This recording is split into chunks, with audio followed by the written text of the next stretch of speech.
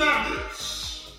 Hello everybody and welcome back to our little show in the funny little corner of our world that we call... Actually no, we don't say where we are because that gets me in trouble.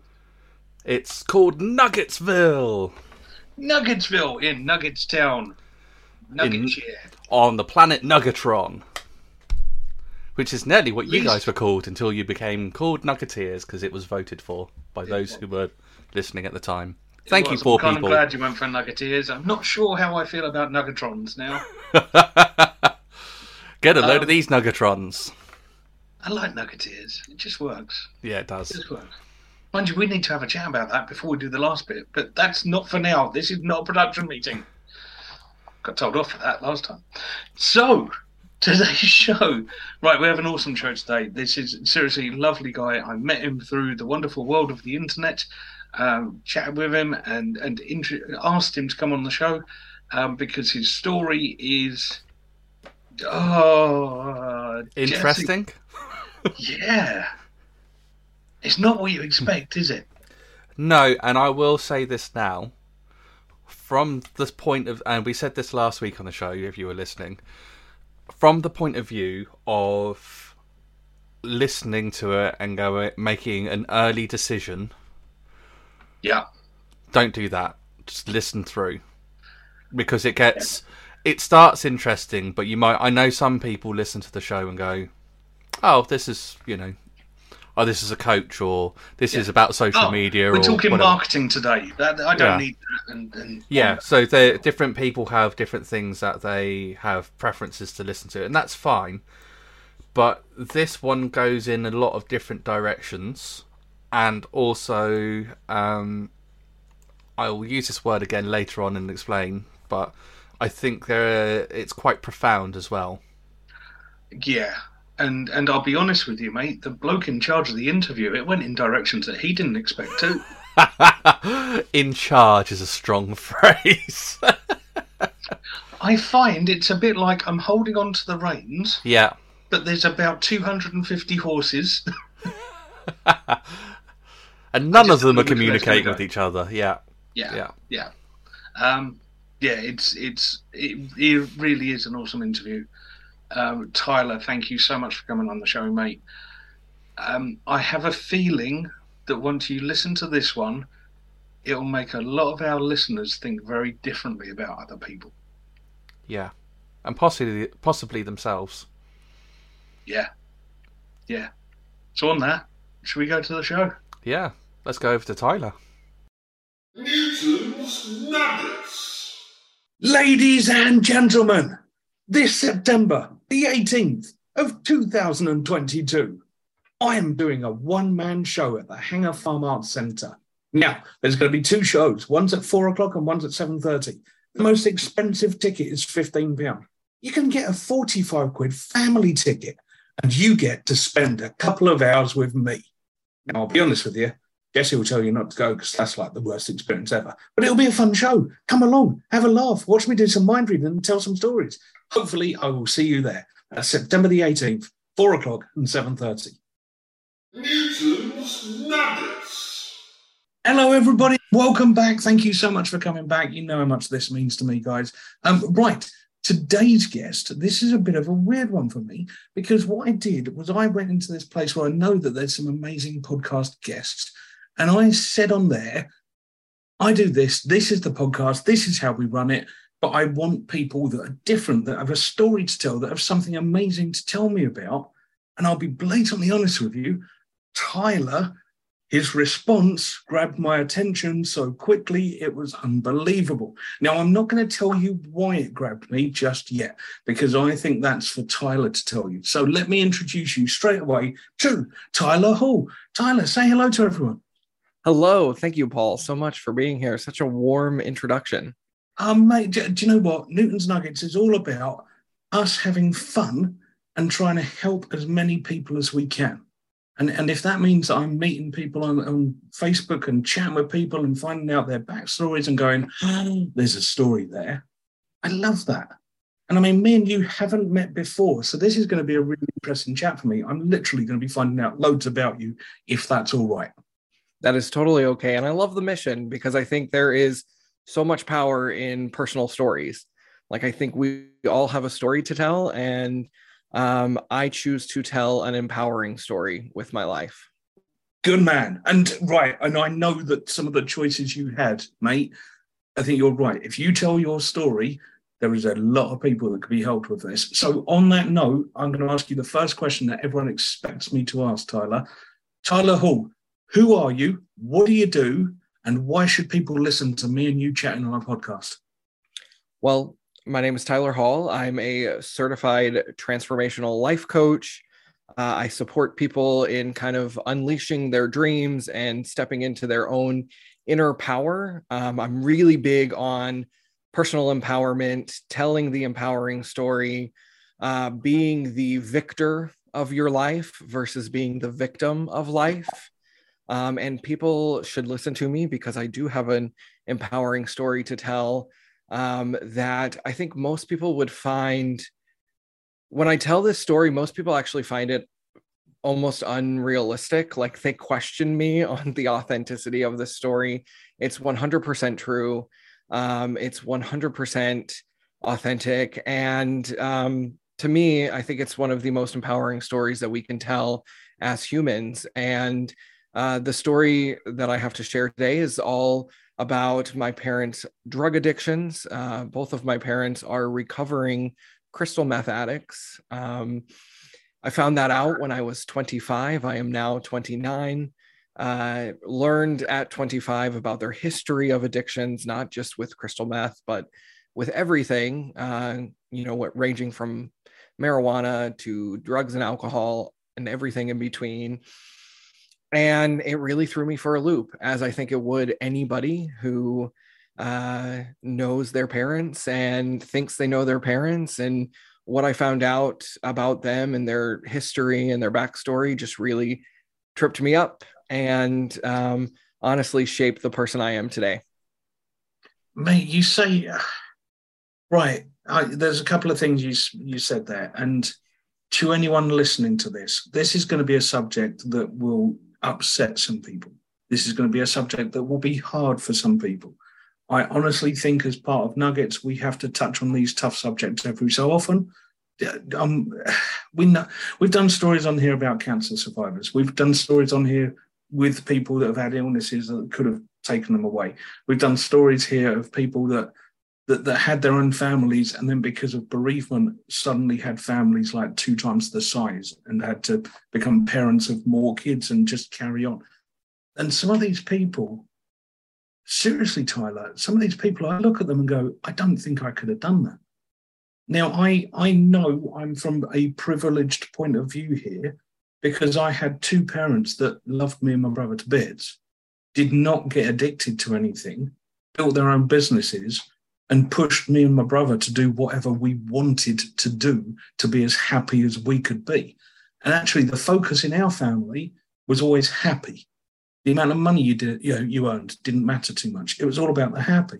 Mm-hmm. So when you said to me, Paul, I basically got through my parents being addicted to meth, I was just like, what the hell? I've never even spoken to somebody who understands crystal meth.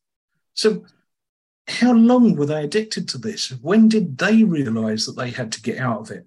You also mentioned other drugs and alcohol. I think alcohol is one of the worst drugs out there if you get too far gone with it. But please, mate, tell me how it affected you. Yeah, great questions. It's so, hearing you talk about your parents actually reminds me of my parents to some degree. Like, I think one of the biggest things when we hear drug addiction is that we think these low life people who, are disgraced from society and who shouldn't be around. And I have so much love and respect for my parents. I mean, they've made some really, really poor choices in their lives. But I love them, and they gave me, growing up, they gave me a really great life, and it wasn't until, and my story, I think, pivots on like before crystal meth and after crystal meth, because before crystal meth, like, I didn't know I didn't know there was a problem. They were drinkers. I knew they smoked pot. They were very open about this stuff with me. Like even in high school, I remember the first time I ever got high, I came home and I celebrated with my mom. I was like, Mom, guess what? I smoked a joint last night for the first time. And she was like, yeah, that's my Tyler, boy. right. Seriously, mate. If I'd said that to my mum, she would have, no, she would, I nearly said she'd have whacked me, but she wouldn't have. She would, and she should have done the worst thing that she could do to me and my brother, which is give us a certain look that meant you've disappointed me, you've let me down, you've done, there is no way could have admit that to my mum at all. It was a very like, with it.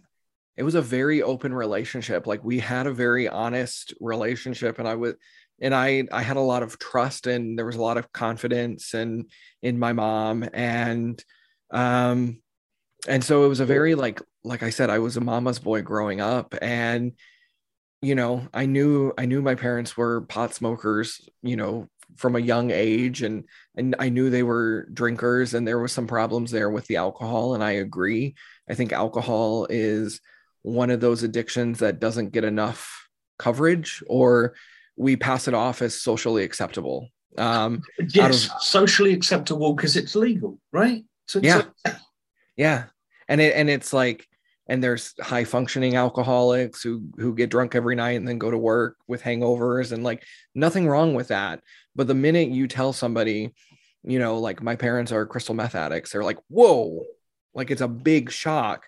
But it's like, it's no different than anybody who's addicted to alcohol or addicted to cigarettes or addicted to sex, like whatever the addiction is. I think they all play an equal kind of, they have the ability to equally destruct lives. But yeah, growing up, like it was wonderful. Like I didn't have really any problems. There was fighting. My parents fought like normal couples. Well, I thought it was normal, but they used to like actually get into massive screaming fights and like kind of get angry and break things. And I thought that was normal. And so it was kind of this, like when I found out that they were both addicted to crystal meth, it like amplified everything. And then I realized just kind of how messed up my entire childhood was, thinking all of these things were normal. And yeah, I mean, it caused me a great deal of trauma, but at the same time, like it was such a pivotal turning point in my life in terms of like, how do I handle the situation? Yeah. But you're right. You've said a few things there that really piqued my interest. And you're right. When you said to me about the parents on crystal meth, my imagery of what Hollywood has told me is a crystal meth addict is what came to my mind. Okay. So I'll be honest with you, mate. I'm now imagining a kid trying to fend for himself because he's the only one that's straight in that family. I did not imagine you saying to me, I had loving parents. Okay. And for me, I'm now going, hold on. So you can function while you're on meth. And then you said, you have high functioning alcoholics, which I know about. I know some of them. And you're right. Those people take themselves into a deep, dark well almost every evening. And then the next day they're at their office job functioning and people don't realize what they're going through. So is it similar to that? They are very good with it and they can hide what they're doing? Again, I'm no expert in crystal meth addictions. I would say my parents fooled me. I had no idea. Like that's when I actually found out what it was. I was like blown away. And, you know, again, growing up, knowing that my parents smoked pot and knowing that they popped pills and things like this, like I assumed that because there was leading up to the explosion or leading up to the actual day when I found all of this out, you know, I knew there was something weird going on. They were starting to be different than what we knew them. My dad became very schizophrenic, like paranoid, hearing voices, seeing people, accusing people of certain things. Like, I mean, there was clear mental deterioration happening. But again, we just thought, we were like, oh, maybe they're smoking, you know, too much, or maybe they're like popping too many pills, or, maybe it's, who knows, maybe it's a brain tumor. Like, I mean, we were all thinking like something's going on, like something's not right here. We just never expected the crystal meth. Like that was the big one, because it's like, again, you don't just go around doing crystal meth or smoking crystal meth, kind of thing. And it's not like the everyday drug like alcohol or cigarettes or marijuana kind of stuff. Yeah. And actually, you say that, we both of us so far in this conversation have almost thrown in the smoking a joint, having marijuana. But there's so many different strains and strengths of that it kind of bothers me that both of us happily just lump it into one word and move on.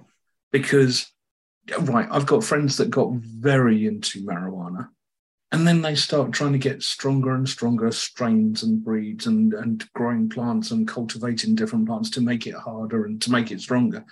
And to the point that I know some of them were hallucinating from smoking a joint. But then you talk to other people and you go, oh, no. If you just smoke a joint, it's just relaxing. It's very, very different drugs, all under the same name, which is just blows my mind, completely blows my mind that as a whole culture, we just go smoking a joint and forget it, right? Massively different things. To what one person who over here just goes, it relaxes me, and the other person over here is hallucinating that they're being chased by some childhood cartoon because they've smoked a joint. Really messes my head up. So for you then, what, in this situation, it could have been very easy for you to go down the route of smoking all the time, drinking all the time, even getting into meth yourself. So what do you think is different about Tyler Hall that made him decide that's not the route? That's a great question. And I've reflected on this a lot over the last couple of years. And I think for me, it's, again, at the time, I don't think I was conscious of it, but now looking back, and that reflection of seeing my parents, seeing, how they acted when they were drinking, seeing, and not just them, like I have so many family members who drink and, who do various drugs and things like that. And seeing those family members, and the effects that it was having on them and their lives, like, I just knew from a young age, like, I didn't want to end up like my parents. Like, I didn't want to be in that tough space in life. And, really, I think it's their, how they ended up, which is what really influenced me to get into life coaching. And, it started for me as like a personal journey of development and making sure that I was mentally strong, spiritually strong, physically strong, just all around like healthy and in control. I think that was a big motivation for me, was seeing how much control they lost when they were on different substances. And I didn't want to give the power of my life over to a substance. Mate, I'm so with you there, because I can't handle that feeling. That thought panics me. Even to the point that if you ever meet me and I'm happily drunk, I'll say happily drunk. I have a level of drunk that I am happy with, and going past that, I don't like. Now, I think that's because when I was younger, I ran and managed a lot of pubs and bars. And you see people who come in and they're lovely and they're nice and they're happy and they're friendly. And then 3 hours later, they are the most arrogant git you would ever meet. The type of person that I would never want to socialize with. And the only difference really has been 6 pints of whatever they've drunk. And seeing these people when you are stone cold sober, seeing those people that you think 3 hours ago, I loved him to bits. He was brilliant. Now I'm thinking about kicking him out because he's being so rude to some lovely people. Remember even back then thinking, that doesn't happen to me. That's never happening to me. So is that pretty much the effect this had on you? Kind of, yes. I would say, I like how you said that happy drunk. You found a level that you can reach, that you feel in control and feel like, okay, I'm not going to make any stupid choices. I think for me, I'm 29 now. In my early 20s, I had to go out and kind of explore those levels. I can't sit here and say that I am 100% a perfect person who has never, done anything reckless. There was so many times in my life when it came to alcohol where I would push way too far, and to the point to where, one night I spent 3 nights sleeping on the streets of Chicago, because I got too drunk and too high, and I got thrown out of the bar. And my friends tossed me into a cab, and I ended up, throwing up in the cab, and then the cab driver kicked me out somewhere in the middle of Chicago, and I fell asleep on the curb.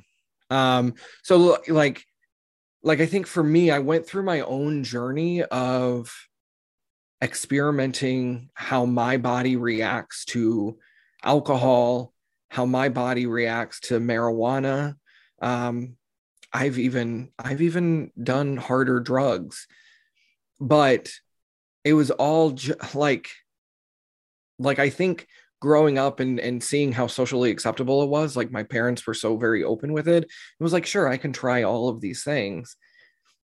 And then I realized, I was like, I don't like what it's doing to my body. I don't like what it's doing to my mind. I don't like how I feel the next day. Like the hangover is the worst thing for me. I cannot stand being hungover. And I just don't see why anybody would choose to live their life that way. And what I found is when we turn to substances, what we are doing is we are trying to numb some sort of pain that has happened in our past. We're trying to cover up something that is hurting us. And like for me, in my early 20s, the thing that I was covering up was my own sexuality. Like I was ashamed to be gay. I was insecure in my body. And so I turned to alcohol and to drugs to kind of numb some of that. And, it made me confident when I went out. It made me confident to dance and kind of express myself. But I would always push myself too far. Like, I think some of us, we can easily turn it off. Sounds like you can do that, Paul. I can't. The minute I start to drink, I don't know how to turn it off. And until I've started to learn how to like find those levels and things like that. So that's me. That's my story, is that I experimented with it and I realized that I was simply numbing. And I think that's what most people do. Unfortunately, I agree with you, mate. I think it's weird. Now, again, because of my parents and the way they brought me up, it's quite funny because people close to me know that I could not care much less about somebody trying to push me into doing something. Because to be honest with you, the more you try and push me into doing something I don't want to do, the less chance there is of me doing it. And it was always the same with drinking. My dad is an ex-rugby player and an ex-truck driver. And he's such a lad's lad that it was unbelievable. But he always taught me, if somebody tries to push you one way, there's normally a reason. And that reason is not normally very good for you. Okay, so only care about the things that are good for you. And I can still remember people trying to push me to get me to try things, or trying to push me to get more drunk. And I'd just go, no, I'm good. And then you'd get the old things of, oh, you're too chicken, aren't you? And I would just go, don't care what you think, carry on.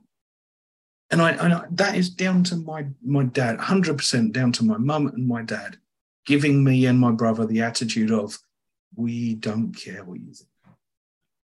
And mate, some of the things you've just said, right, so tell me now, if you don't mind, how did you come to life coaching? Because I'm gonna be blatant here.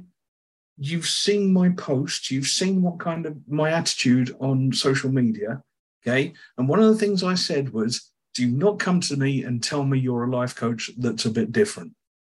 And you came to me and you went, I'm a life coach, but this is my backstory. And I went, I'm in. I want to challenge you. So what brought you to life coaching? Sheer coincidence, right timing. I went to college in Chicago. That's where I got my degree. I have an undergrad degree in documentary filmmaking.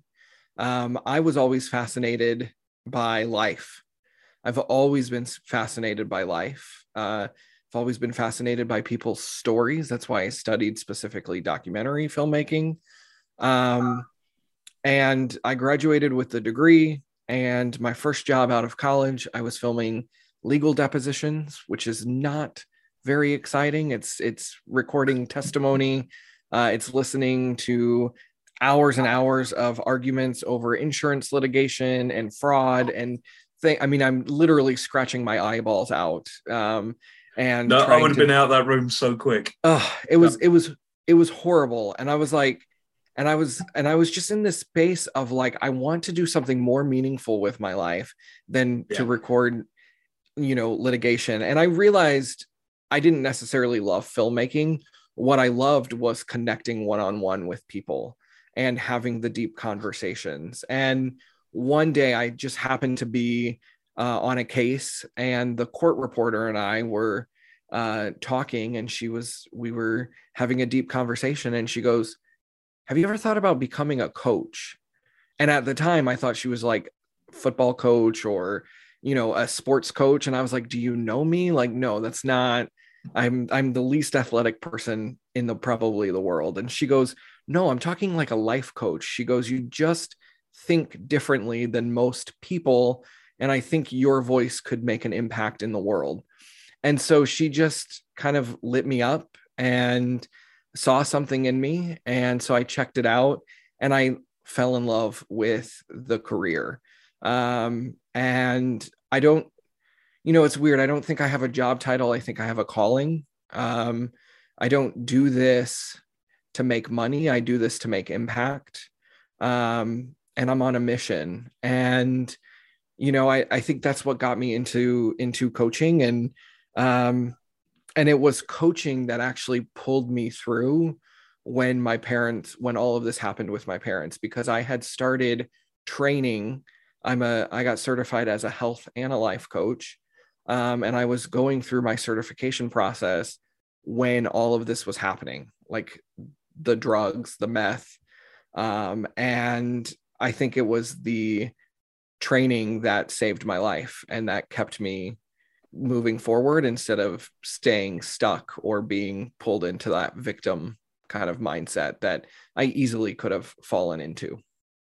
But it's a really easy mindset to get dragged into, isn't it? And I'm actually, that I worded that badly. It's a really easy mindset to find yourself in, because if you're going along at 50 miles an hour, going, "This is my life, this is my path, I know where I'm going, I'm happy with this," and then suddenly somebody drops a rock or a boulder right in front of you, you just hit it full on.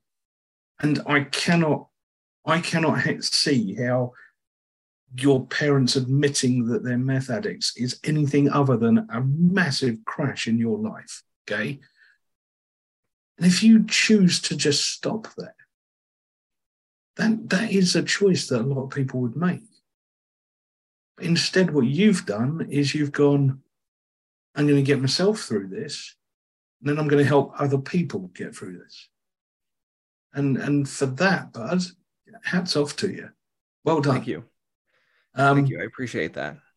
Mate, seriously, the thing I love about you coming onto this show is, yes, I'm going to promote you. I'm going to tell people where to find you. And I'm going to say to people, if anything that you've said, it's a nerve with them and they think that you can help them, get in touch. But the fact is, you could help loads of people just by being here. Me and you won't earn any money from that. Mm-hmm. But if we just help one person because they go, this guy was ashamed of his sexuality. This guy was finding himself doing more drink, more drug. His parents did this and he's turned his life around to do this and he's found his own calling. Mate, that's massive. And seriously, from me and from all the people that I know will listen to this, okay, Thank you. Thank you very much for being here. Yeah. So let's talk about what you're doing and what your future entails. Okay. How do people work with you at the moment? Well, I'm actually just launching a new online program called Unleash Your Dreams. And it's a 12-week program that's really focused on helping people slow down and get intentional about the life that they are creating. And to me, I've been on my own personal growth journey now for like 12 years. It started in high school. And, you just said something beautiful when you were speaking. Most people were going through life running at max speed. We're flying through everything.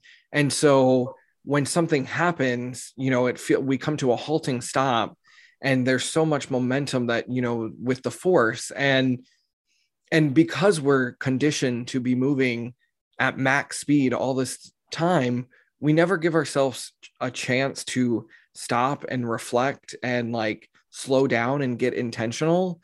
And, the first kind of halting moment in my life happened right as I was graduating from high school. I was on that path. I was moving so fast at my dreams. At the time, I thought I was going to become a Broadway stage manager. Like I wanted to stage manage on Broadway, tour the world with a production company. Like I was a theater kid through and through. And I was about to go off to university, and I realized that I couldn't financially afford the university that I was going to. And so that was like the first like wall that I hit. And it literally stopped me dead in my tracks. And I was forced to take a step back and reassess life. And so I think that moment in my life is what has inspired my path and what inspires my life coaching about actually, instead of letting the walls hit you, slowing down enough to see the potential walls that are coming and being kind of in control versus always being slapped in the face. Because like you can only hit a brick wall so many times before you just give up. But if we're moving at a reasonable pace in life, that impact is not as hard, and we can actually either maneuver around the brick wall or hit it without damaging ourselves as hard as we do. Tyler, do you know the film Ferris Bueller at all? Yeah, of course.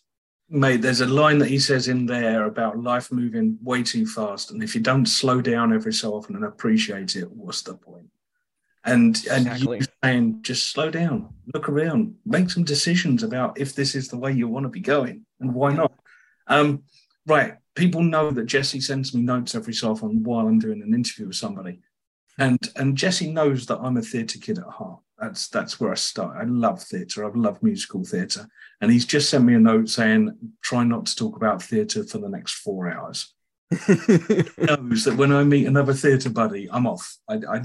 Mate, I love musical. I've worked in West End musicals in London, and I love the lifestyle. Some amazing people. Mm-hmm. But something that bothered me there about what you said was earlier you said that you understood your sexuality, but you felt ashamed of it.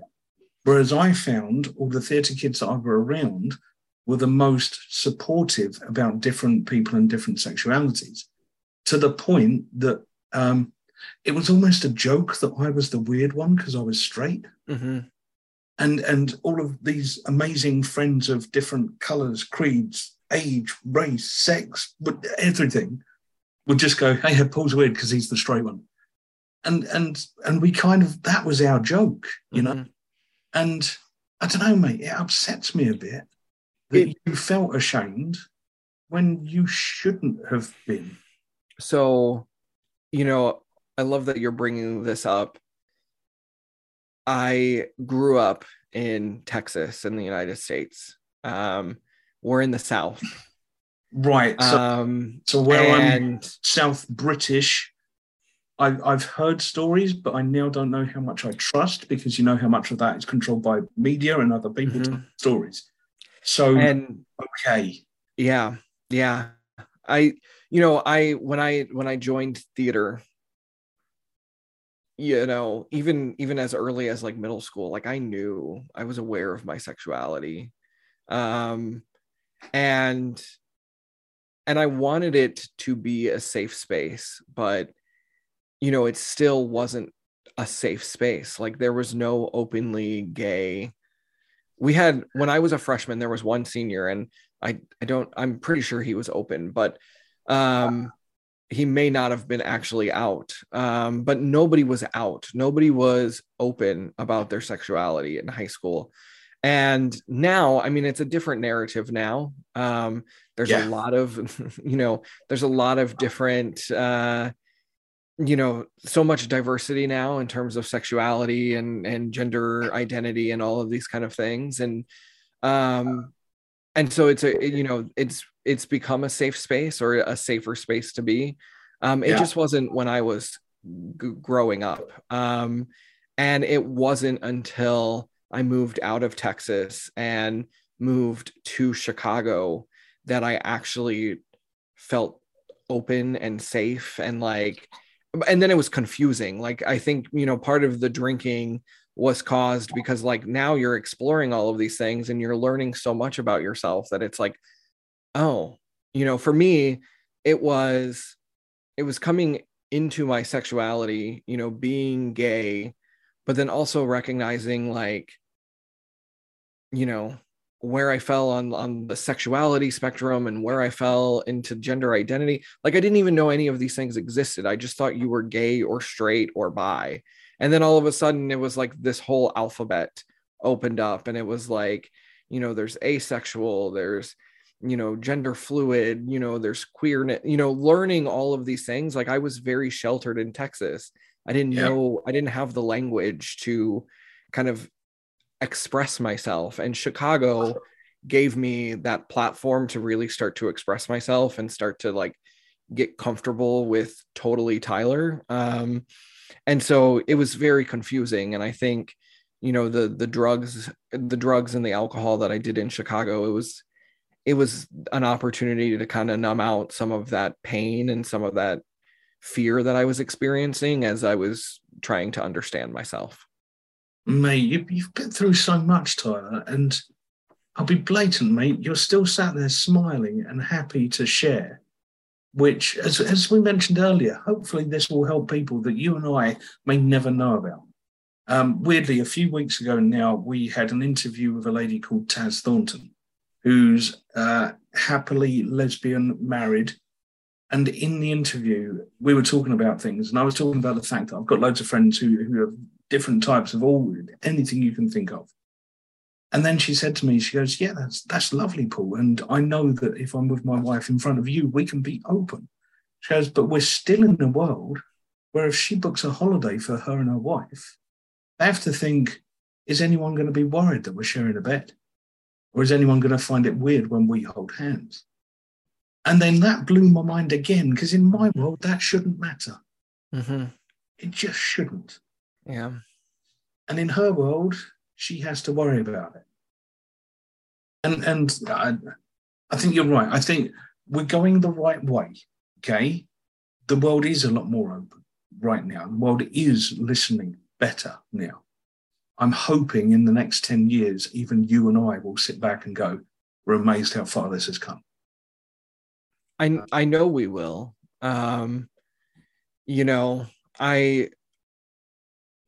Again, it comes down to choice. Yeah. I can sit here and be angry or upset or scared about the future, or I can just be hopeful in the present, and a lot of times we get stuck because we're either thinking about terrible things that happened in our past, or we're worried about terrible things that could happen in our future, and we're not just experiencing the beauty and the power of this present moment. Mate, isn't that a beautiful way to look at it? Yeah. And beautiful way to look at it. And that's what going back to my parents, and now I call it the aftermath instead of the aftermath. It's the aftermath. And in that moment, or in those moments, the only thing that I had was the presence. Like, things were unraveling so quickly, so fast. I was learning new things each day. Every morning the joke became like, what's going to happen today? Because so much of my world was changing around me so frantically and so fast that the only thing that I could do in that moment was just be present, just take it moment by moment. And, to me, going through that process was one of the greatest gifts, because it really did teach me the power of presence. Mate, right. If I can't offer you much here, Tyler, okay? I mean, I'm on the other side of the world to you, okay? Me and you met because of Facebook and some social media stuff that we both did. But what I would love to offer you, if you want to connect properly, if you want to stay friends with me and connected on any social media, I'd love to, okay? Yeah. Because I have a funny feeling that me and you could chat for hours about so many things. Absolutely. I'm a talker. I'm a talker and a listener. Worst combination. Really bad. Right. What I'm going to do is I'm going to ask you the question that I warned you would come up at the end. Okay. So, what is the one nugget of information you want everyone that listens to this show to walk away with today?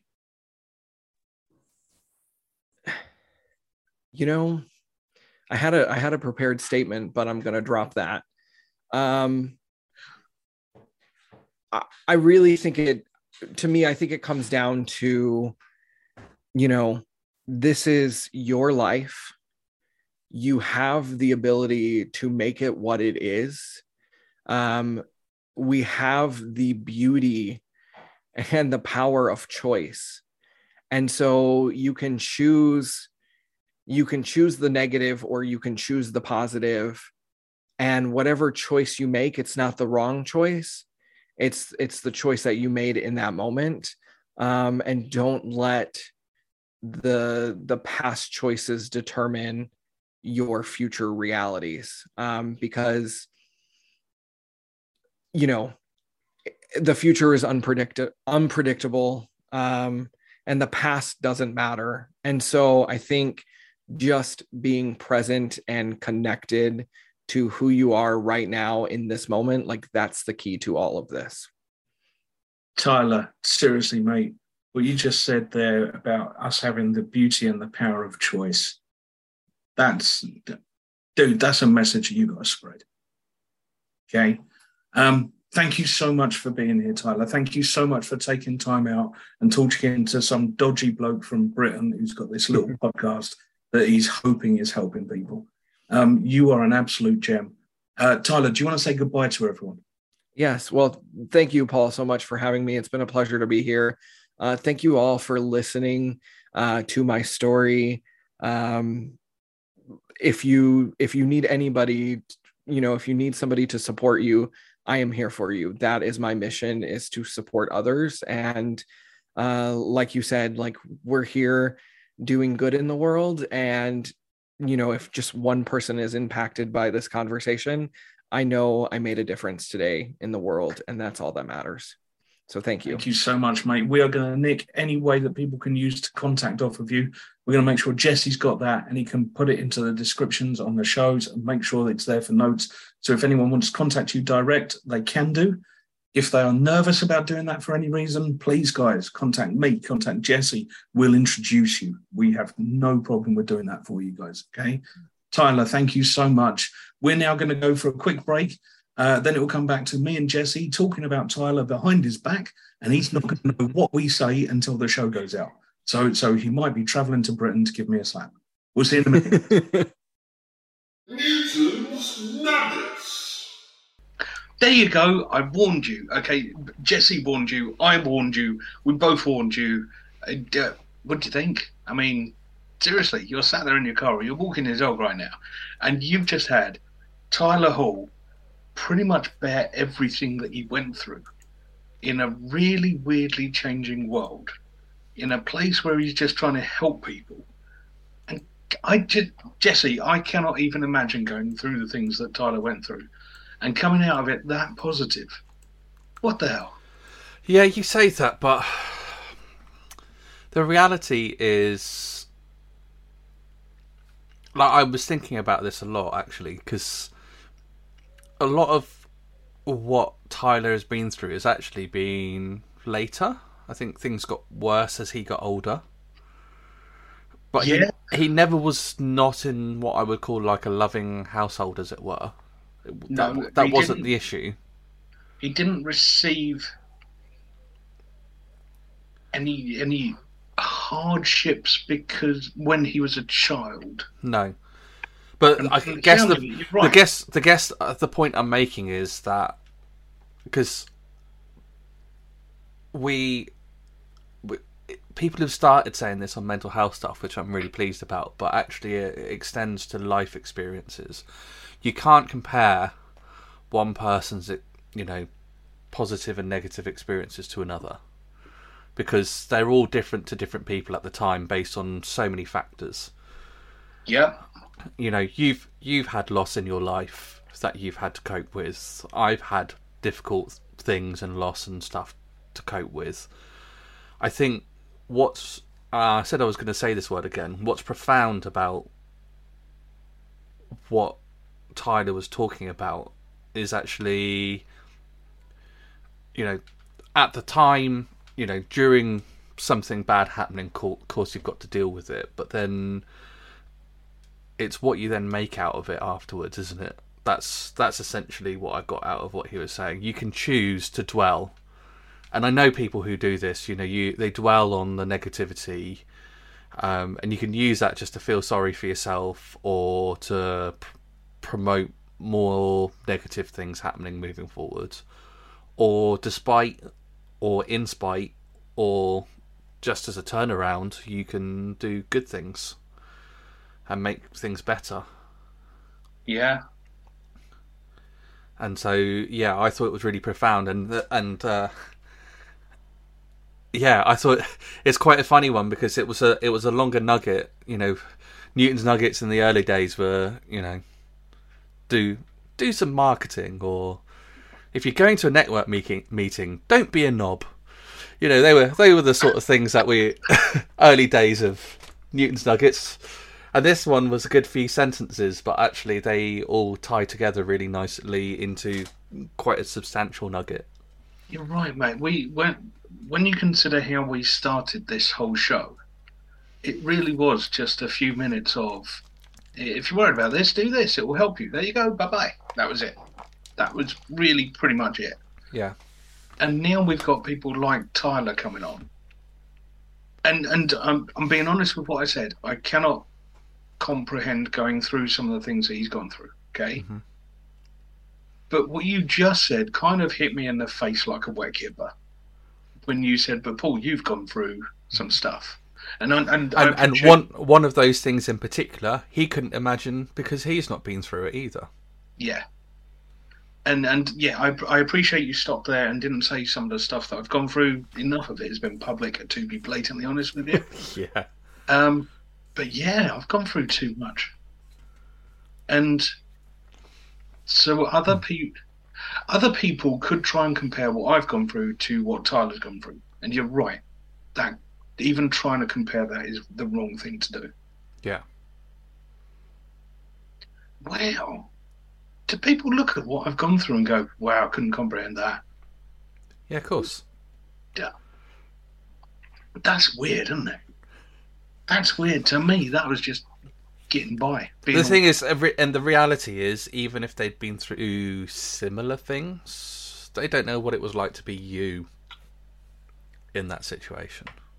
I mean, I've got the added pressure of being bald, which... I was worried what you were going to say there, because that could have been a catastrophe. Catastrophe. It's nice that we've made light of this situation. Good. Really Welcome to the Sensible Business Podcast. But you know what? And I know I get moaned at for it, and certain people that I really care about tell me off for it. But that's my defence. Yeah. I will just take the mick out of something because I'm going to laugh at it at some point. Why not now? Yeah. And actually, Jesse, you know, something happened over the weekend that really, really annoyed me, really brought me down. I was so wound up, it was unbelievable, and it was all completely my fault. Now, the funny thing is that Jesse sent a couple of messages that were the right messages to send. One of them was along the lines of, "Shut up, you idiot, come play Xbox." You're welcome. It amused me, it worked. But yeah, I've rectified that as much as I can, and you've got to move on. You have to. So I'm going to say, you see all those memes and all those Facebook posts saying about be kind to people because you don't know what battle they're going through. It's true. Yeah, it really is. Yeah. And that battle to you might seem insignificant. That battle to you might be so scary you can never understand what that person's going through. We're all different. I mean, Jesse, you dropped an absolute bomb there, mate. We're all different and you shouldn't compare. I like that. I like that. Back to Tyler. I mean, I'm also not poo-pooing those early nuggets because you shouldn't be a knob if you go to a networking meeting. Just saying. It's a good shout, mate. We've met far too many of them at networking meetings and wedding fairs. Yeah. Oh, yeah. Yeah. Mate, when we're not on air, I'll share with you what's happening for the next month, and I think I'm gonna need a padded cell at the end of it. Tyler, what a story! Yeah. Something that really resonated with me was when Tyler said along the lines of, "If you're travelling too fast, just stop and have a look around." Yeah. I mean, if you're travelling too fast, you will hit objects far too hard. And then that reminded me of the Ferris Bueller thing of stop, take a break every so often, look around. Notice how good things actually generally are. There's too much crap in the world at the moment. Enjoy the nice things around you. Yeah. Jesse. Yes, Paulie. You're one of the nice things around me. Well, that's true. Apart from when I'm in a sense of humour moment, in which case I'm one of the annoying things around you. I think the best thing me and you have learned in the last couple of weeks is that one of us being on a sugar rush is bad. Both of us at the same time is just funny. Yeah. Yeah, it is. That was NerdCon coming soon. Right. What was Tyler's nugget? Because I know this was quite a long one for us. Yeah. So he said about taking. You've got the ability to make your life what it's going to be, and you can choose. You basically have the choice whether you try and be positive or negative. Yeah. And part of that is not letting the past determine the future, essentially. And being in. So basically, his nugget was be in the present, be in the now. This is it, and there was, because you're right, it was one of the longest nuggets we've ever had, but it got me in the first little bit when he said you have the ability to make your life what it is. Whatever choices you've made in the past, they don't have to be permanent. You can go, I might have made a mistake there, let's do something else. Yeah. Why not? We had Chris Dawes back on here a little while ago, and in his latest interview, he said, I think I made a bit of a boo-boo there. I'm going this way. Yeah. And how much happier does he seem to be because of that? Yeah, it's one of those things that you can get wrapped up in doing the things that you see people doing. Yeah. And I have this conversation from a marketing perspective, but it's true from business generally, that you don't have to be doing everything that everybody else is doing. No, completely agree with you. And what can you imagine, right? If everyone concentrated more on happy, rather than doing the things they think they're meant to do, or doing the things they think other people think they are meant to do. What about everyone for happy? Yeah. And it's interesting because to draw a parallel, I know. So, for example, if people who are YouTubers, and that can be any of a number of different things.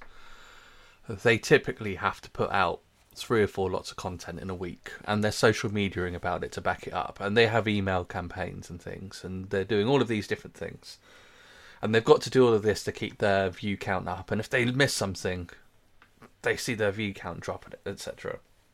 There's one YouTuber who's not around, unfortunately, at the not putting content out anymore, but at the time they were doing 1 video a week, and I can't remember if it was a Tuesday or Wednesday in the evening UK time. 1 bit of content, no social media to back it up, apart from, I think they might have used Twitter just because they were on Twitter, but not particularly for promotional purposes. But they spent the week just having fun, doing a project and filming all of it, and that got turned into the video that went out on a Tuesday. And sometimes it would be a big project, sometimes it's something they'd spent an hour on, and that's all they did, and they were one of the most successful ones because they just worried about having a great time. I love that idea. And so I always say this, you've got to be on Instagram and LinkedIn, and you've got to be doing this, and you're going to be doing that, and you've got to be doing TikToks, blah, blah, blah. Just pick the ones that you can have fun on, the ones that you actually enjoy, because that's the ones you'll keep up doing. Yeah, there are certain ones that I'm rubbish at, and therefore we don't let me touch them. And that's what Chris ended up, that was what Chris was saying about, he got wrapped up in doing this, and this, and actually he didn't like some of it. Yeah. But he had the strength to say no. So. Right, on that, I'm gonna push us forward because I know we are short of time. Nuggeteer of the week. Jesse, play that jingle.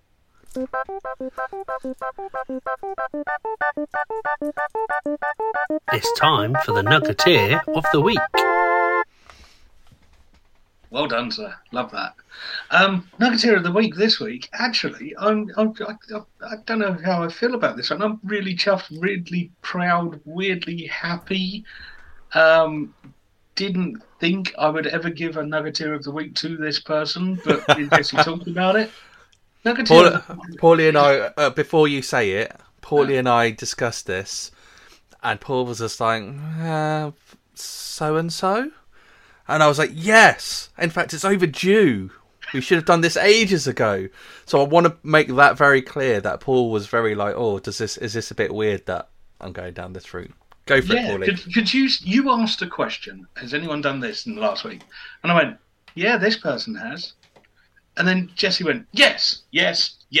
We need to do that because they always support. They've done loads of shares. They've done loads of this, done loads of that, done constant, for the last couple of years, okay? Since the show started, he has been there and he has backed it.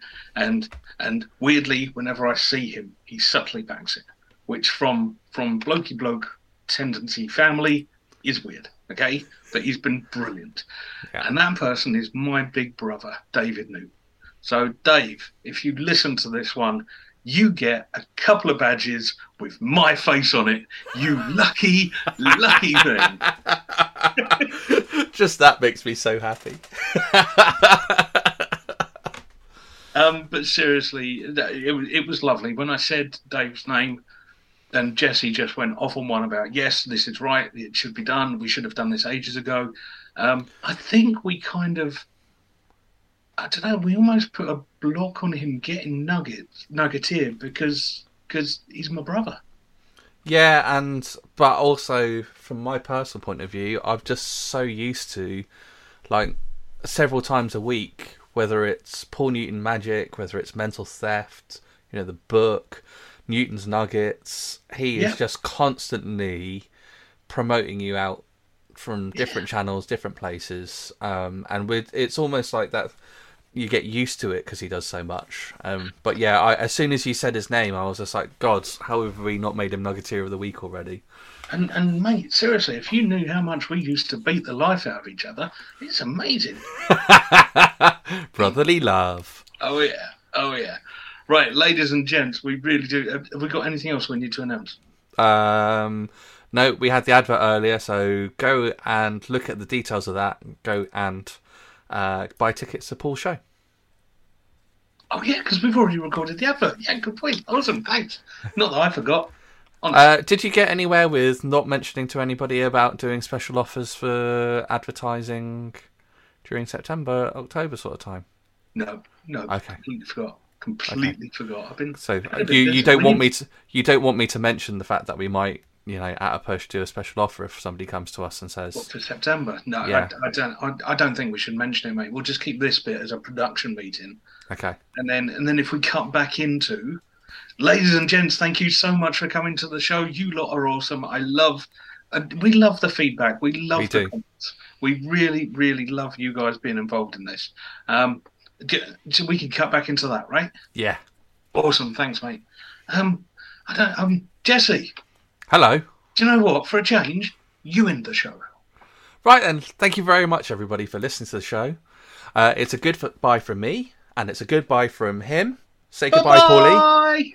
And we will see you all again next week for another episode of Newton's Nuggets. Yay! The crowd go wild. Woo! Yay! Ho, ho, ho.